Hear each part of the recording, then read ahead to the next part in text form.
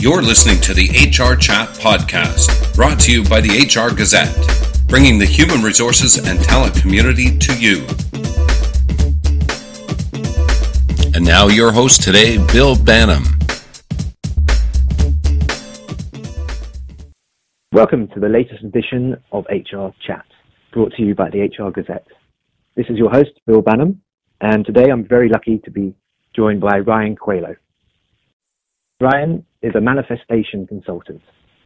He became fascinated by the mind in 2011. Formerly educated in aerospace engineering, he decided to use his analytical strengths to help people logically understand how the mind works and how it influences their motivation and behaviors. Now, I've known Ryan now for a little while. The HR Gazette was fortunate to partner with Ryan and an event that happened in Toronto earlier this year called the Millennial Leadership Summit. Ryan, it's fantastic to have you with us today. Welcome. Thanks so much, Bill. Thanks for the intro, too. Ryan, please tell the listeners a wee bit about your career history and how you came to be a manifestation consultant. Sure. How much time do we have, Bill? No, I'm joking. It's been a very interesting and unorthodox journey. As you mentioned in the bio, I graduated from aerospace engineering at Ryerson back in 2008. And how I landed in that sort of field of study was I was an air cadet for about 8 years. My mom says I volunteered. I say she pressured me into it, but that debate's still ongoing. But either way, I got my pilot's license to that organization. I thought planes were my destiny, and that's where I wanted to go. So I signed up for that program and I got in. And as I went through it, it was a great experience, and it taught me a lot about myself in terms of having this strong analytical mind that's able to understand systems, put together systems, communicate systems and structures to other people. But when I finished the program, I realized that wasn't quite the direction that I felt passionate about. So it's sort of one of those things where I was good at it, but I didn't really have that desire to continue within it. So I went on this big journey trying to figure out, well, what is that passion? So that took me overseas to Ghana, West Africa, where I volunteered with Engineers Without Borders. Brought me back here to Canada, where I worked with a startup trying to explore that sphere through two people who had started up a company. And it's been a very, I don't want to say inconsistent, that's not the best word, but almost like adventurous journey in trying to find out what that passion was. And what's amazing is it's always evolving. And so something that there is a theme that's running through a lot of the work I do nowadays that's led me to, as you mentioned, a manifestation consultant when it comes to studying people and understanding humans, both in the way that they think, in the way that they behave, in how they feel, and how all three of these aspects come together and actually form an individual. And so manifestation to me is, we always have these ideas, we have these visions, these dreams about what we want to achieve. How do we bring them into reality? And a lot of times, typical knowledge will say, you set a goal and you run after that goal. That's definitely correct, but what I try to do is dig a bit deeper and say, well, if you set a goal and you're struggling to get to that goal, what's influencing that lack of motivation, right? Like where are your thoughts going that are preventing you from wanting to easily move forward towards that goal and see it come to fruition? So, I work a lot with the mind. The mind is connected to emotions and behaviors.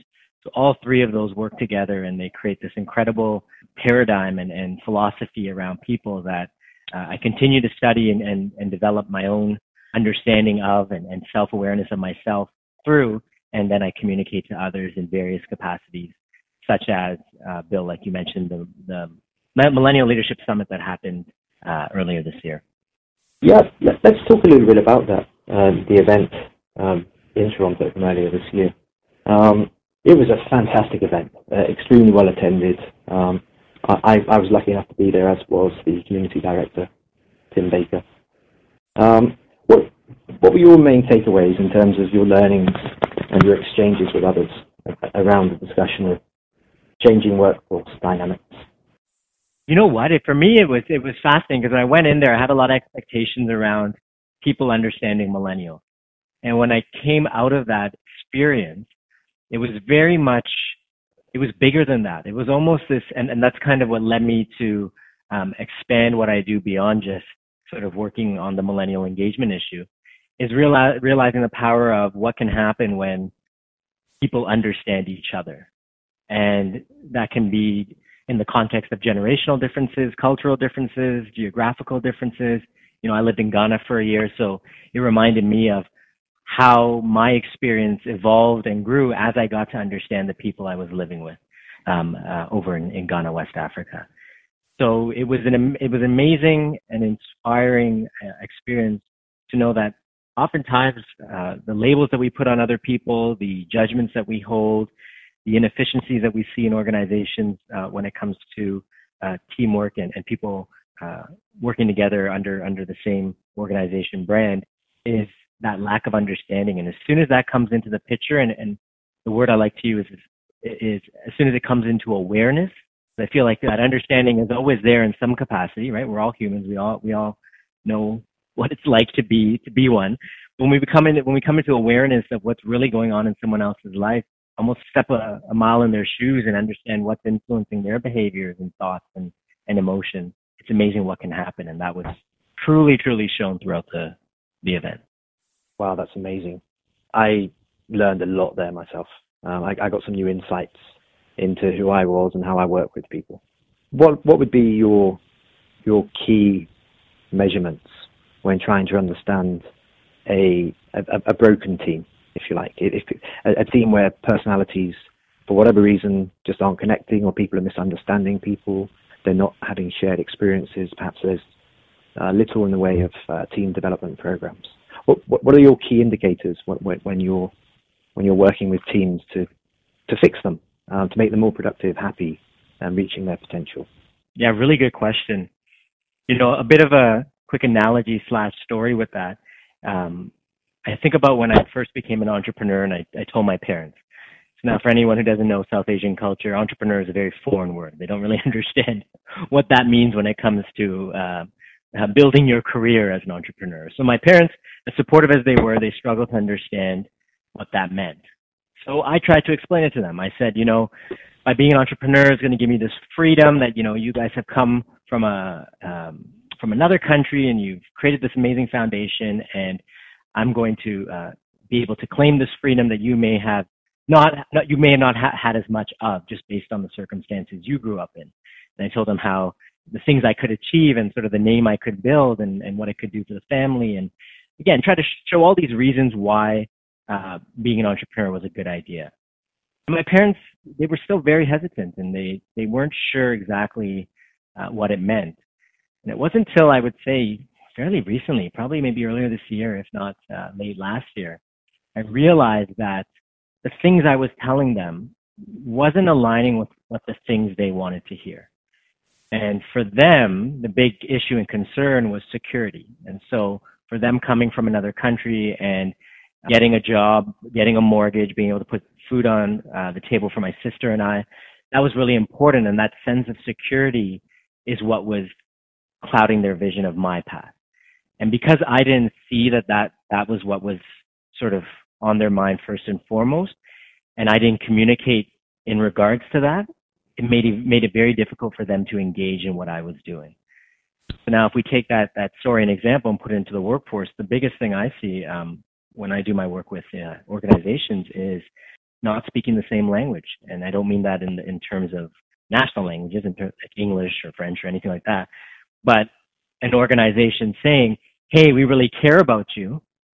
And in their minds, they care about them by providing, certain benefits and providing certain compensation. And then you have a millennial or anyone on the other side who might be listening. What caring means to them is maybe the manager saying thank you every once in a while, or showing them some sort of emotional recognition that has nothing to do with benefits, perks, compensation, etc. And so it's this gap in communication that's really causing things to deteriorate, because if I'm an individual in an organization and I believe I'm not getting something that I want, then all of a sudden it's going to cause me to disengage. So what I try to do is help bring that clarity back into the picture, and three sort of, I call them the three balloons of engagement. It's one of my new models that I'm working on. if you have, imagine you have three balloons and these balloons are all inflated. One represents safety, one represents freedom, and the last one represents importance. All of us want to have these balloons filled. But as we go through our day-to-day lives, whether in our personal lives or professional lives, air starts to leak out of these balloons. And it's not necessarily safety in the sense where someone feels they're in danger in terms of their environment, like they might die or something, but they might feel like their safety is being compromised by the fact that they could lose their job, or that a relationship's about to end. Or in the context of freedom, they may believe that I don't have a choice in my organization. I have to do what they tell me. And so as more air and air leaks out of these different balloons, or for the importance balloon, if someone feels they're not important or their work doesn't matter, air is coming out of these balloons, and all of a sudden, those three balloons that need to be inflated for someone to be engaged are not. So I help organizations oftentimes understand these three balloons and then ask them, and if you look at a certain employee segment, how can you fill these balloons back up? Based on the language that segment relates to. So for a millennial, they're trying to find a sense of importance in everything they do. And that's why you see a lot of them on social media, standing up, having a voice, being part of a cause. If you tell them to do something a certain way and then don't recognize them when they do it that way, not only are you deflating the importance balloon, but you're also deflating the freedom balloon because they feel like they don't have a choice. And all of a sudden, if you're doing that as an organization unconsciously, then those employees are not going to perform at their best. Even if you try to do little things that you think are going to make a difference, like put a ping pong table in the office or, hold a random social night, because those solutions that you're throwing at the issue are not actually addressing the real problem. And so it's really taking a step back as an organization and becoming self-aware of what's really going on and where that communication gap is taking place. And then once you understand it based on those core factors of safety, freedom, and importance, then coming up with a strategy and so a plan for solutions that addresses the real issue. And oftentimes that's a misperception in one of those three areas. Wow. Okay. So by recognizing the three balloons, safety, freedom, and importance, by keeping them inflated, if you like, what are the results for employees and for the leadership team? The results, well, it really comes down to, again, getting on the same page, right? So a quick example, say you go to a millennial and you say, hey, you know what, we have a great benefits package, it covers health and dental, and in your retirement, we're going to put in some funds into the retirement. We're going to match your retirement contribution. To them, that might not actually be a valuable, perceived to be valuable to them because they're struggling to pay off their student debt. And so in their eyes, that student debt is what's causing them pain or causing the air to come out of, say, the safety balloon and perhaps even the freedom balloon and potentially even the importance balloon. And unless the organization recognizes that and says, hey, we understand that you're facing a lot of debt coming out of school, we want to tell you how all these benefits that we've given you are actually going to address making sure that you build a sort of a safety net as you transition into the workforce. Again, nothing has to change in the actual deliverable of what an organization's giving. It really comes down to that communication of it and making someone see how that deliverable matters to them and makes a difference in their lives and in a perceived way, in a way where that they can understand it and they can grasp it and they can say, hey, you know what I'm being given actually helps me keep these three balloons inflated.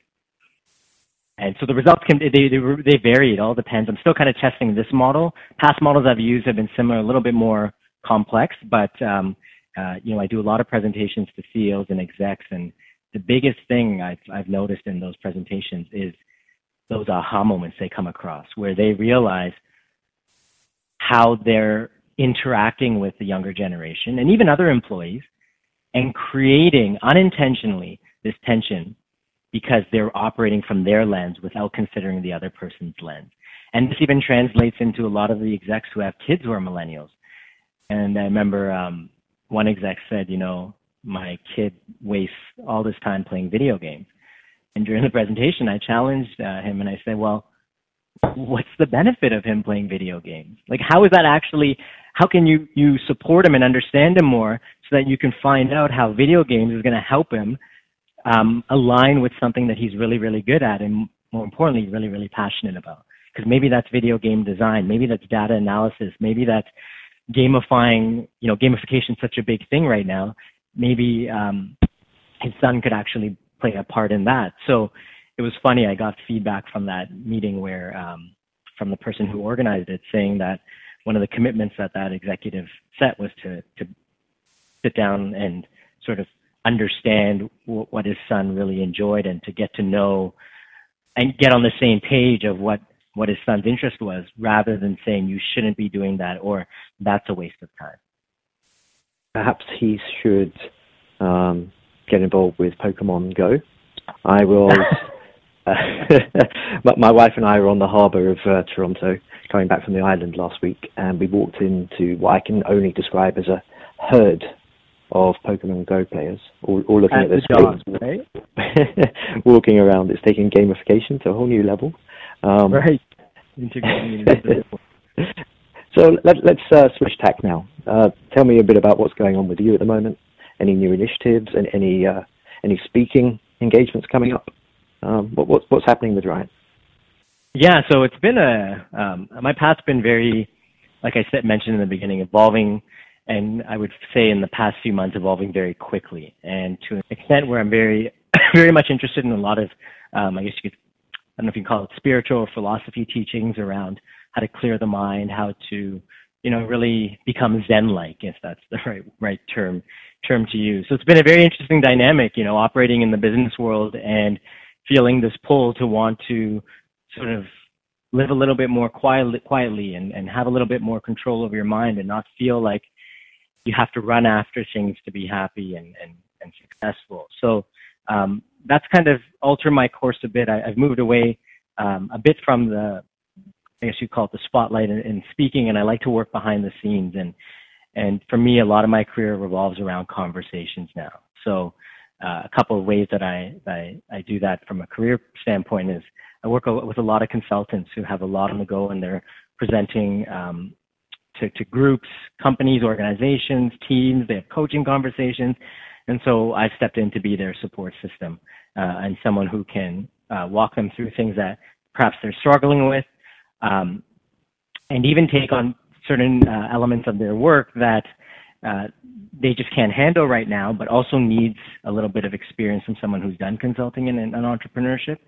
And so I've actually found a lot of joy in that role because it allows me to create really, really strong relationships with my clients and the people I work with, see them succeed and do what they love, which is, either being in the spotlight or dealing with different clients based on different certifications that they have. And so it's been an interesting transition to go behind the scenes and play a support role.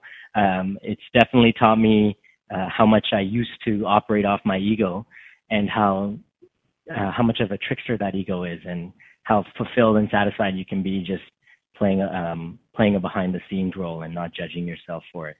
So that's been a great experience. And another project I'm working on is trying to build more intrinsic motivation factors into the hiring process. So myself and a team are working on a project called Game On, where the aspect that you mentioned, Bill, with Pokemon Go, and trying to build a platform that addresses a big problem right now in the sphere of recruiting and hiring and even career development for individuals, where the analogy I like to use there is people right now have a backpack and they're trying to fill it up with all these credentials, skills, tools, specialties, online courses, books they've read, and it's almost like your LinkedIn backpack. You're trying to fill it up, but oftentimes they don't know where they're actually walking towards with that backpack. It's almost like they're on this adventure that they have no idea where they really fit in or where they bring value or where they really feel passion. And when we think back and try to understand why that happened, is if you look at the education system as it's built today, it doesn't focus a lot on vocational training, at least not here in Canada. And so while, many may argue, well, people are young and they're still exploring their careers, that's great, but from an employer's perspective, that's also very risky, because if you have someone joining who does a great job selling you based on the system, the hiring system right now, and puts the right keywords and says the right things in the interviews and for lack of a better word, games the system that gets you into an organization, they could lose a lot of money or potentially face a lot of risk in hiring someone who wasn't meant for that job. They were just kind of trying to get themselves a job. And so it's okay for young people to explore different careers and different problems that they want to solve. But I think that it needs to be something that isn't reliant on being in an organization to do so. It should be a process that goes beyond just someone's job. It's where is someone spending their time and how are they building their value in a certain direction? And from there, giving employers the opportunity to gain more information about that so that they can make better hiring decisions that are less risk and higher chances of long-term engagement and long-term retention. It's amazing that with all of those wonderful technologies out there today to help companies screen and identify the right people based on EQ and IQ and various other tests, but you're absolutely right that there still needs to be a much greater understanding, a deep dive, if you will, into the culture of the company, the personalities, what the goals are. And Brian, a lot. Yeah. Sorry, please continue. Oh no, I was just going to say a lot of times values align, and but that doesn't necessarily mean that the person who enters that organization really finds joy in solving the problem that's there, right? They may like all the perks that are involved, or they might like the working lifestyle, but who's to say that the challenge that they're working on within the organization is one that also makes them alive? And so we want to really bring those. I think we're going to try to be unique is bring in that question of direction. Where is someone heading? Where is that focus that's natural for them? That's they're naturally motivated by, and how do we help an organization capitalize on that motivation? Okay, then it's time for a plug. Please tell our listeners how they can learn more about you. And sure, I'm one of those interesting millennials now that have. I feel I've kind of become so overwhelmed by social media. I pull back a bit. So definitely on Facebook, I'm still there, and LinkedIn. Both those links can be found at ryancoelho.com. But beyond that, I'm a big. Reach out to me if there's a conversation you want to have, and let's have that conversation one-on-one and chat. And that's where I'm trying to move more and more of my efforts towards. Well, I'm definitely going to take you up on the opportunity for more conversations, Ryan. Awesome. Thank you so much for today. This was great. We appreciate you joining us. And until next time, listeners, this has been HR Chat Podcast. Thank you for listening to the HR Chat Podcast, brought to you by the HR Gazette.